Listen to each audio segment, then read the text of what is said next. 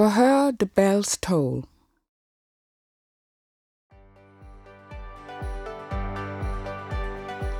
I am J.A. Lovelock, a barrister and an author, but most importantly, a crime junkie. Welcome to my podcast, Behind the Yellow Tape.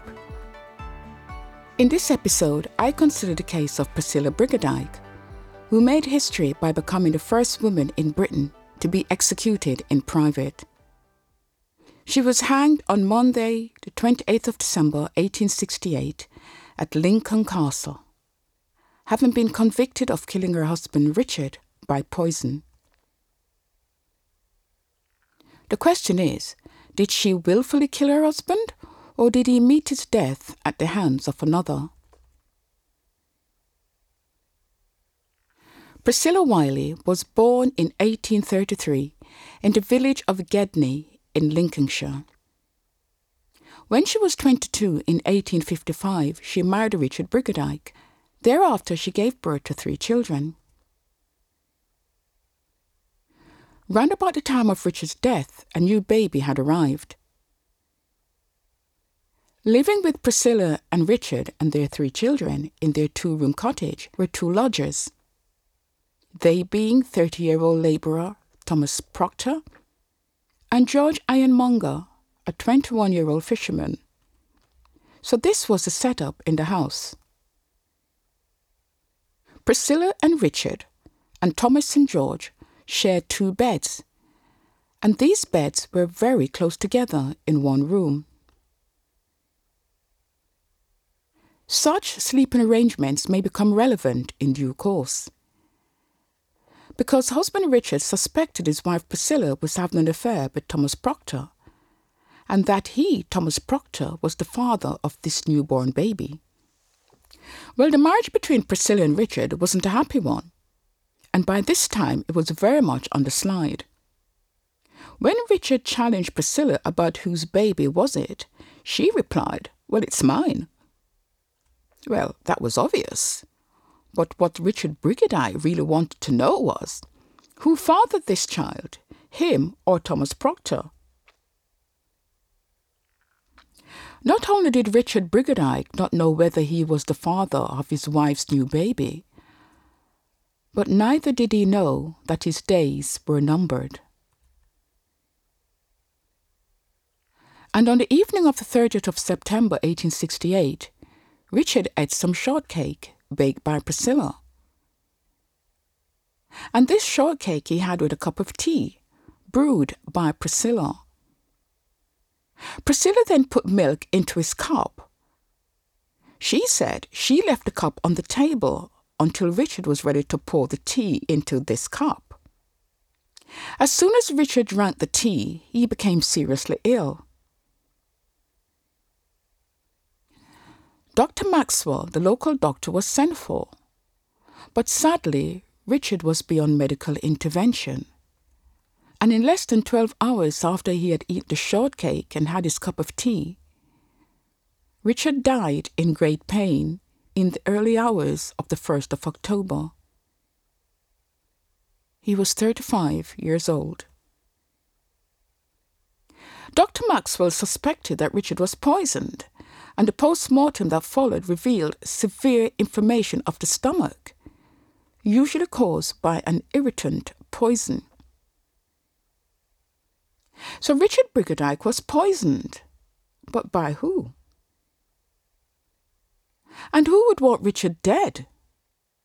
Yes, his marriage to Priscilla wasn't a particularly happy ride, and she seems to be sleeping with some other man rather than her husband. And what of the lodgers, Thomas Proctor, who Richard felt she was cheating on him with, and George Ironmonger? So was it the shortcake or the tea that was poisoned? And by the way, both Thomas Proctor and George Ironmonger also ate some of the shortcake, and they hadn't died. And presumably, Priscilla had also eaten the shortcake she baked. She would hardly poison herself. So under suspicion, Priscilla accused Thomas Proctor of putting white powder in Richard's tea. Well, not just accuse. Priscilla told police that she saw him put the powder in Richard's tea, and that he also put a second dose in some medicine that Richard was taking for his back pain. Henceforth, both Priscilla and Thomas Proctor were arrested. And on the 19th of October, they both appeared before the magistrate's court, whereupon they were remanded into custody, while the court was awaiting the results of the analysis of Richard's stomach contents.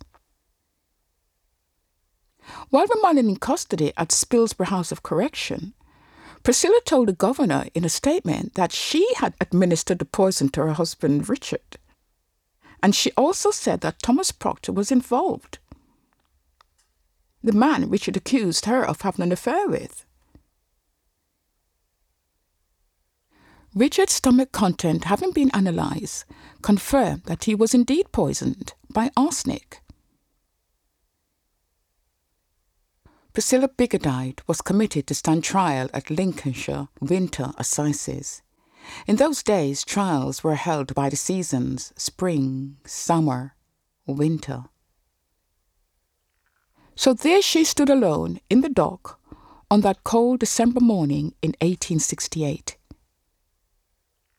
The murder charge against Thomas Proctor was dismissed, as it was only based on Priscilla's accusations. After 7 hours, it was over. Various witnesses testified against her and on behalf of Richard Biggadyke. They told the court he had been in good health and was at work on the 30th of September, the day of the poisoning. Even Thomas Proctor gave evidence that he did not put the poison in Richard's tea or his medicine.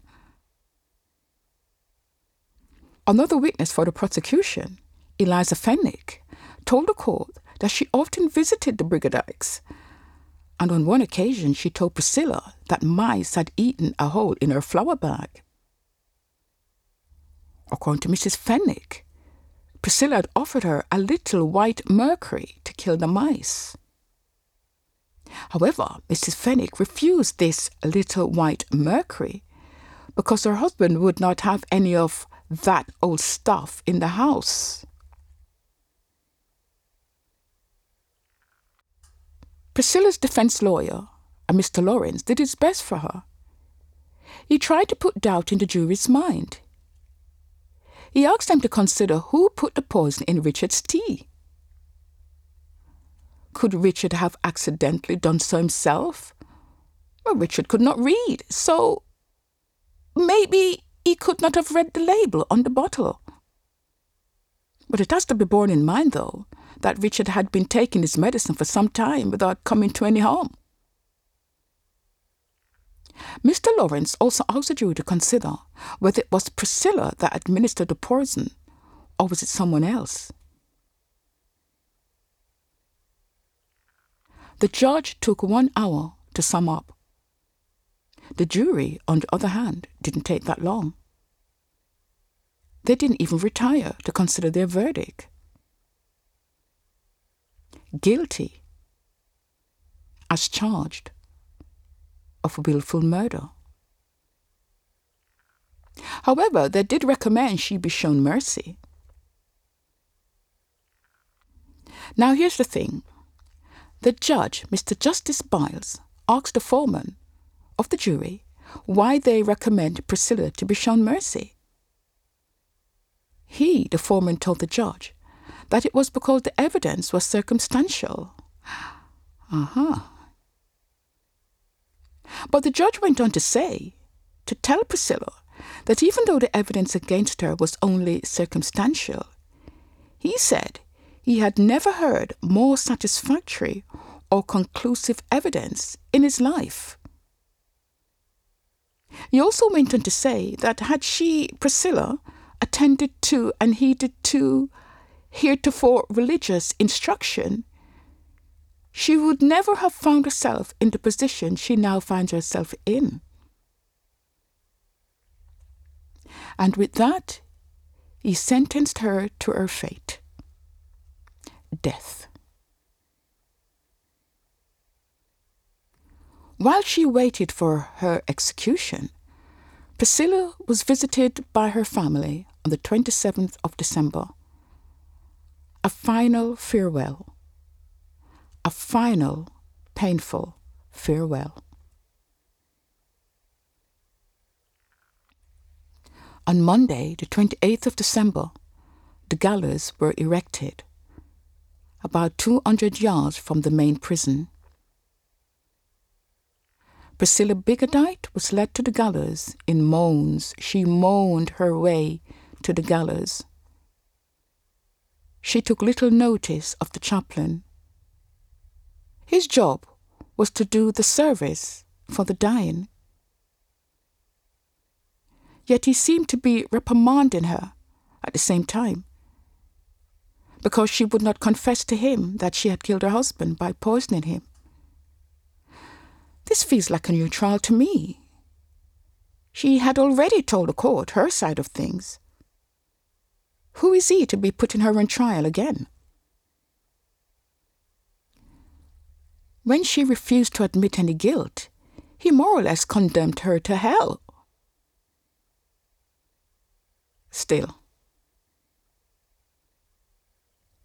as the executioner set Priscilla up for her hanging at 9 o'clock on that cold December morning, the bells of the cathedral, of Lincoln Cathedral, rang out for the 4th time. Then the black flag was raised to signify to the small crowd of 100 that had gathered on Castle Hill that the execution was carried out. Priscilla Biggadyke was dead. And so on that Monday morning, the 28th of December, 1868, at age 35, Priscilla Biggadyke became the first woman in Britain to be executed in private. No more crowds of thousands. But is that the end of the story? Afraid not. Remember Thomas Proctor, the man that Priscilla accused of poisoning Richard, and the man it was believed she was having an affair with? Well, he died in 1882, some 14 years after Priscilla's execution. And on his deathbed, he confessed that it was he that had put the white powder, the arsenic, in Richard Biggadyke's tea and medicine. Well, well. Remember, too, that early in the investigation, Priscilla had told the police that she saw Thomas Proctor put the powder in Richard's tea, and he had also put some into his medicine. At that time, Mr. Justice Biles dismissed the case against Thomas Proctor for lack of evidence, except for the accusations of Priscilla Biggadyke. What is interesting is that the same Mr. Justice Biles, in his summary of Priscilla's trial, stated that Thomas Proctor was just as guilty as Priscilla, and that he, Thomas Proctor, simply got away with murder. So, is Priscilla Biggadyke's case a miscarriage of justice? Was she wrongfully hanged for a murder she did not commit? You decide. Thanks for listening. I am J.A. Lovelock. Join us next time as we go behind the yellow tape. Till then, catch up with more episodes at btytpodcast.com.